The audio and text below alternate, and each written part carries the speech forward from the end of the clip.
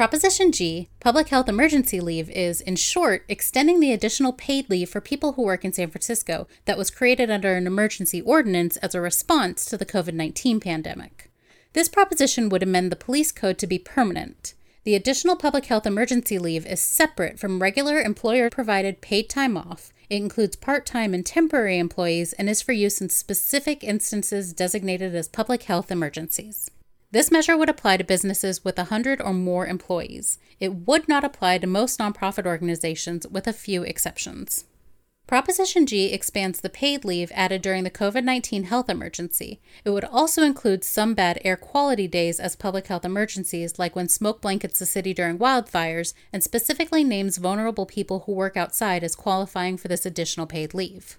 Workers would be able to use this leave if they got sick during a public health emergency, or if they needed to take care of a family member who got sick, or if school or other healthcare facilities closed because of a public health emergency.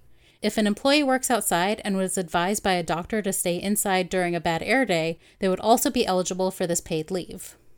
In cases of healthcare providers or emergency responders, employers can limit use of this leave unless the employee has a recommendation from a doctor to isolate or is experiencing symptoms that align with the current public health emergency. For example, if it's an air quality emergency and that employee is vulnerable to health complications, they would need to have a doctor's recommendation to qualify for this leave.